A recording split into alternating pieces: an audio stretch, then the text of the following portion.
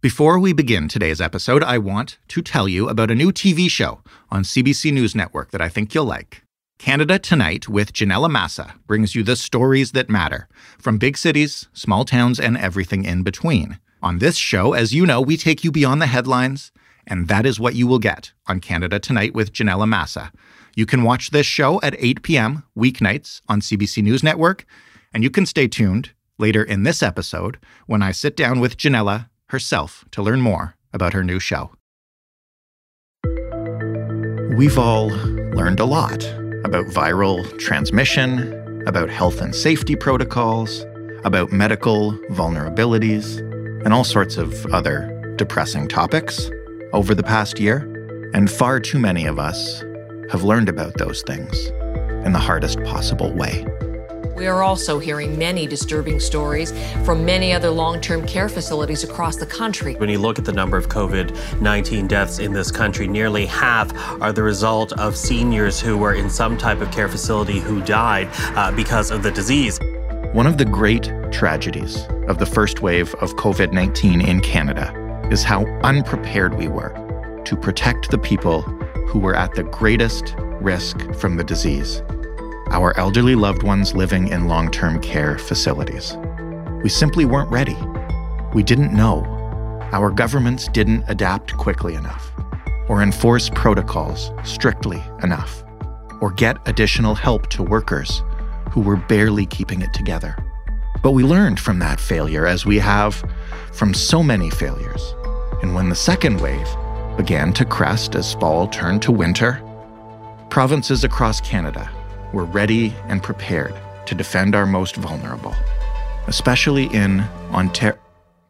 No, I'm sorry, I'm actually being told that Ontario has let the exact same thing happen all over again, and that long-term care facilities are experiencing another, more deadly wave of COVID-19. So to put it bluntly, what the hell happened in Ontario?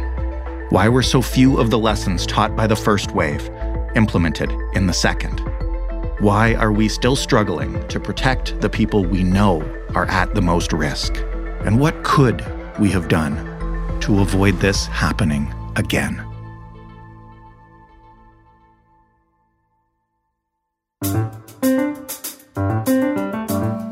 I'm Jordan Heath Rawlings. This is The Big Story. Cynthia Mulligan is the Queen's Park reporter for City News. She's also our reporter at Queen's Park. Hello, Cynthia. Hello, Jordan. Before we get to what's going on right now, again, let's just start with the spring, because you also covered that. What happened to long-term care facilities at the start of this?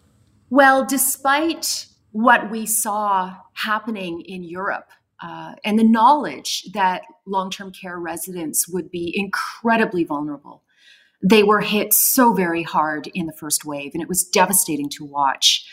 We know that many died. In the first wave, we lost 1,800 long-term care residents. Modeling shows in the second wave, we will lose 2,600.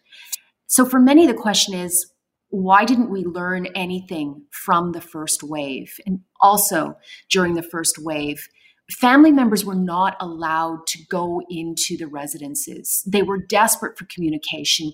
Those who were able to communicate with their loved ones found that they were declining rapidly.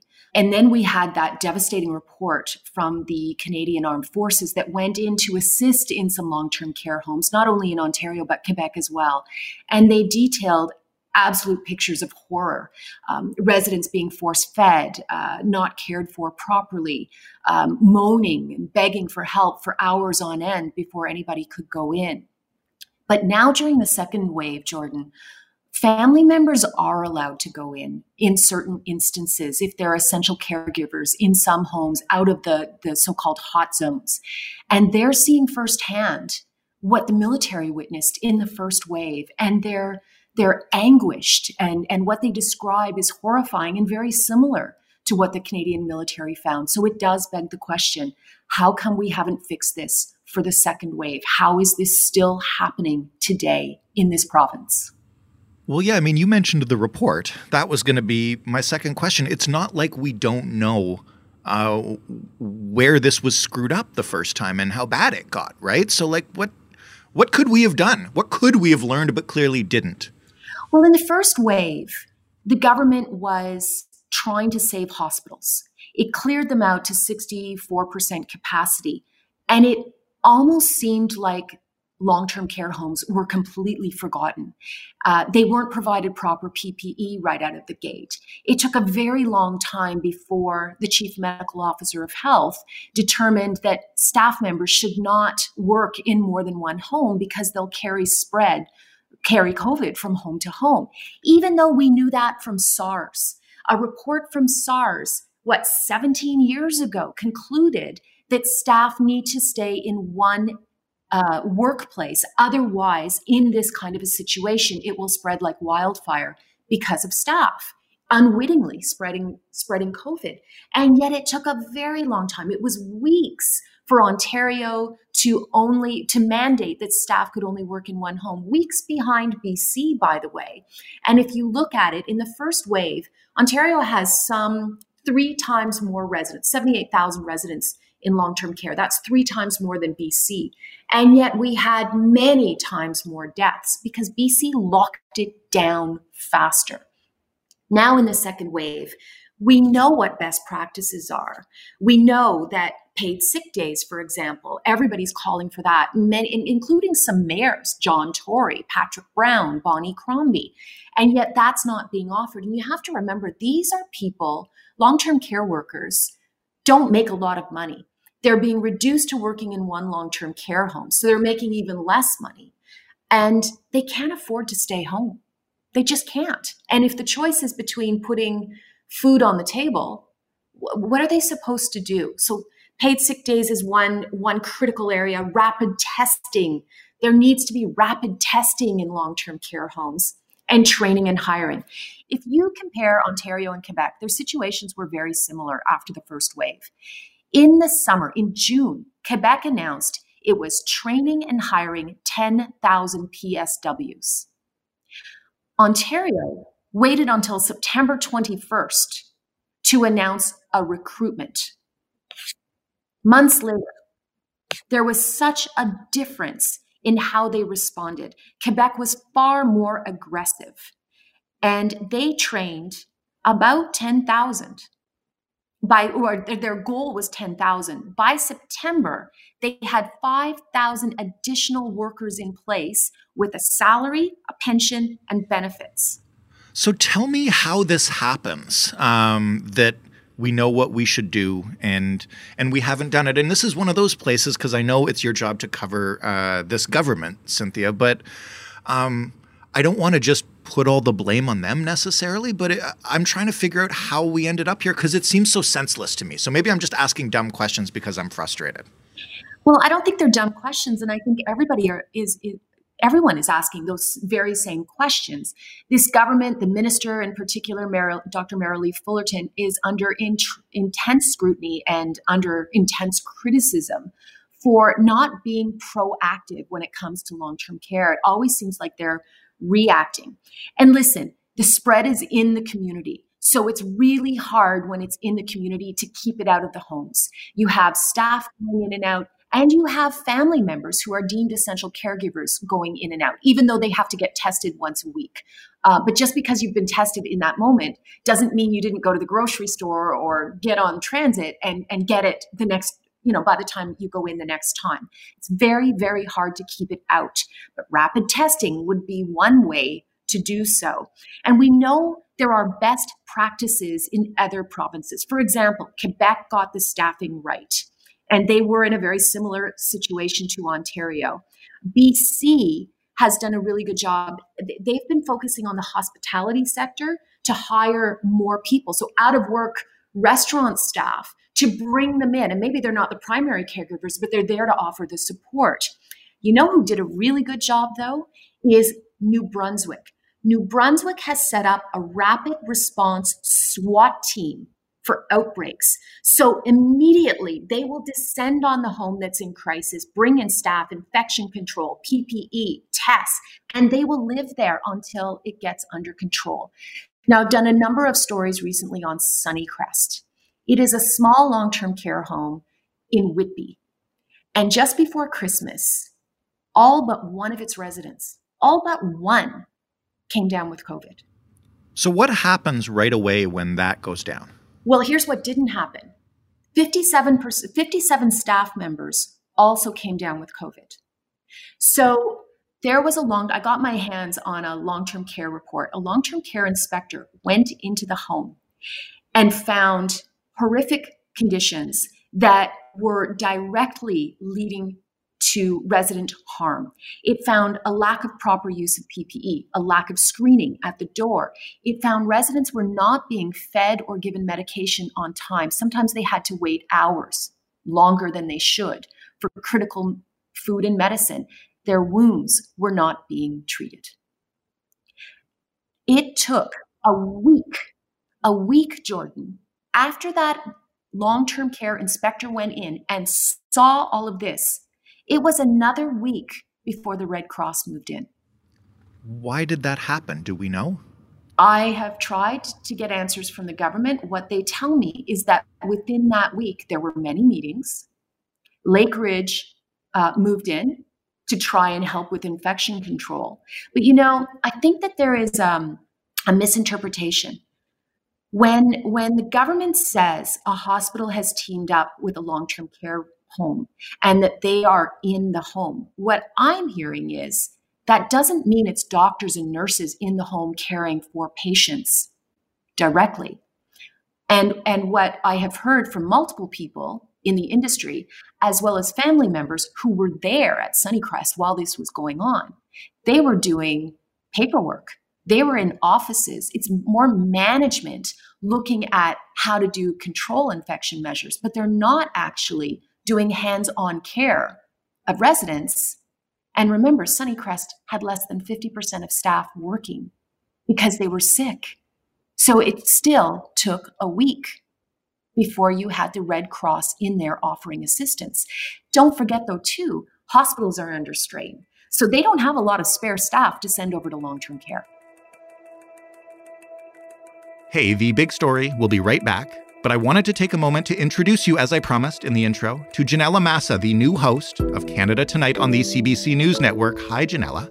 Hi, so happy to be here.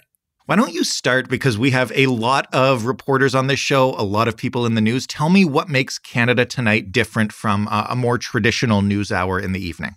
Well, it really is a conversation with Canadians. We want to go beyond the headlines of the big stories of the day, but we also want to talk about some of the stories that maybe don't get as much attention. And we want to hear from people who don't always get a voice. Can you give me a sense of the perspectives that you'll bring to broadcasting and storytelling? Because you do bring a unique perspective. I mean, I do. A lot of the headlines are, I'm the first hijab-wearing woman to anchor a national primetime show. But the reality is I bring a lot of different identities to the program. I'm Afro-Latina. I'm born to Spanish-speaking parents. I'm the child of immigrants, of a single mother. I grew up in a big city. All of those things shape my experience and how I see the world. And I want to bring all of that to the show. Tune in to Canada Tonight with Janella Massa, weeknights at 8 p.m. Eastern on CBC News Network, and stay tuned to the end to hear Janella tell you a little bit more about what you can expect to see on this show.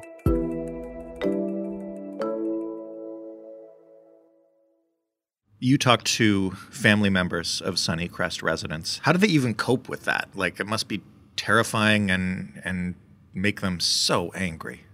They're devastated.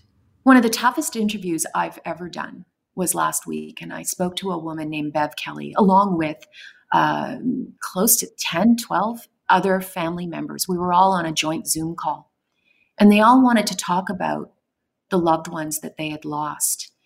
Bev Kelly went to the home to see her 100-year-old mother, who up until then was very healthy, very vibrant, and doing really well. And she describes, she called it a war zone. And she describes walking down the hall to her mother's room, and she hears moaning and realized that it was her own mother. And she said when she got in there, her mother was barely conscious. The smell of urine was horrifying. There was broken glass at her bed. A picture had broken. And she didn't look cared for, nor did the other resident in her room. And then there's a bathroom that adjoins to another room. And she said the woman in that room was half fallen out of bed, and there was feces all over the floor. It was such a bad scene. Bev fled. She fled and ran to her car and wept. And then a short time later, they called her and said her mother was failing, and she actually went back in and stayed with her mother until she died. It was a devastating account. This time, though, we are hearing accounts firsthand from family members. In the first wave, they were not allowed to go in. Right. Now some are. But even the Long-Term Care Commission did an interview with the military and actually found, they were told, the Long-Term Care Commission was told when the military went in during the first wave, they knew they had to protect the mental well-being of soldiers, trained soldiers, because they were going to get PTSD from what they saw. What does the government say when you ask them about stories like the one you just told me? Very little. I usually get a canned statement that says very little, other than offering condolences to families. And that, the key is for people to stay home. Is anything changing as we realize that we've now bungled the second wave exactly the way we did the first? Since you've been reporting, since these stories have been out there, I mean, you've been talking to families of residents, but there have also been a number of viral posts on social media of family members showing pictures of horrible, insubstantial meals or describing conditions like the ones you describe. And I have to assume that something's being done to get on top of this. Well, we know that the Red Cross has been called into 12 homes. Currently, the last I checked, they are in 6 long-term care homes. And we know that, for example, there's one in Barrie where it has just swept through the home as well. And they are currently investigating to see if the UK variant is in that home because it has spread so fast. I honestly, Jordan, it doesn't feel like anything has changed. There are many calls. The NDP, for example, is calling for the government to call in the military. The Ford government is not doing so. They say that the Red Cross is sufficient at this time. But many feel that not enough is being done. If it's gone this far, is there any way out of this other than get the vaccines in there as soon as possible? Or are we too far down the contagion road to try to stop it that way? And we just need to vaccinate, and that's the only hope now. Well, it feels like we are, unless we suddenly miraculously started rapid testing every single person who went into a long-term care home. And there's no plans to do that. We are not doing that. And, I don't know if there are enough rapid tests to do that. Why is a really good question. Why don't we have rapid testing in every long-term care home? Can I read you an obit? Yeah, sure. This is a woman named Cindy Samolsky. I did many, many interviews with her, and she was doing her best to save her mother, who was in a long-term care home. Her mother, Dorothy Ramsden, was 99 years old and was blind. And Cindy was horrified because she noticed the mental decline of her mother because she was alone in her room all day long for the last 10 months. Her mother just came down with COVID and passed. And this is her obit. She died in the hospital cruelly without any family by her side. Sorry, Ma. We tried our best to save you. Do you think, Cynthia, that anything changes in terms of our overall approach to long-term care? I know that vaccines are now picking up and, hopefully they get in all our long-term care facilities as quickly as possible to save as many people as possible. But this has revealed some pretty huge systemic problems. It has. Do you know some doctors are calling this senicide? Huh. So here's what advocates say we need. A national long-term care strategy with a national bar for how seniors in long-term care should be treated. There isn't one. There is no national level of care. There needs to be. Some are calling for long-term care to be within the Ontario health system. That's another possibility. But we need to really examine how we are treating our seniors in this country. And my fear is that when this abates, because honestly, Jordan, this has been an issue for decades. Activists, I've done so many stories over my career about the lack of proper care in long-term care home. This is not new. It's just the pandemic has brought it to the forefront, and nobody could look away, especially when the armed forces revealed what was happening. My huge fear is, though, when the pandemic's over and everybody's trying to rebuild the economy and maybe you have shifts and changes within government, that it just quietly goes away again. And that would be a disaster because all these people would have died for nothing. There's nothing else to say, really, except we blew it. Blew the whole thing. We blew it. We did. You know, I have to say, first of all, the families don't blame the PSWs. They do not blame the staff. They blame the lack of training and the lack of support the staff were given. But I haven't heard anybody blame the staff. All I've heard them say is how much love and care that they have given their families and how hard they were working and how hard they worked and overworked they were even before the pandemic struck. And the other thing I will say is the family members know that their loved ones were nearing the end of their lives. They know that.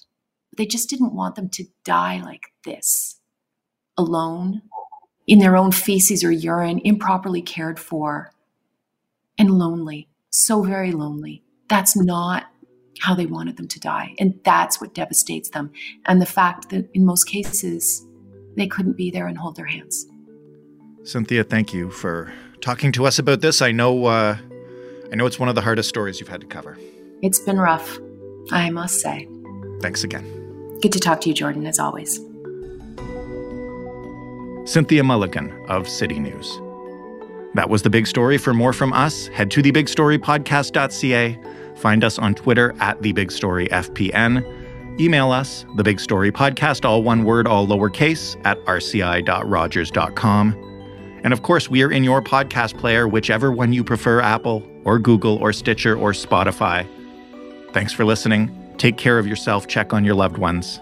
I'm Jordan Heath Rawlings. We'll talk tomorrow.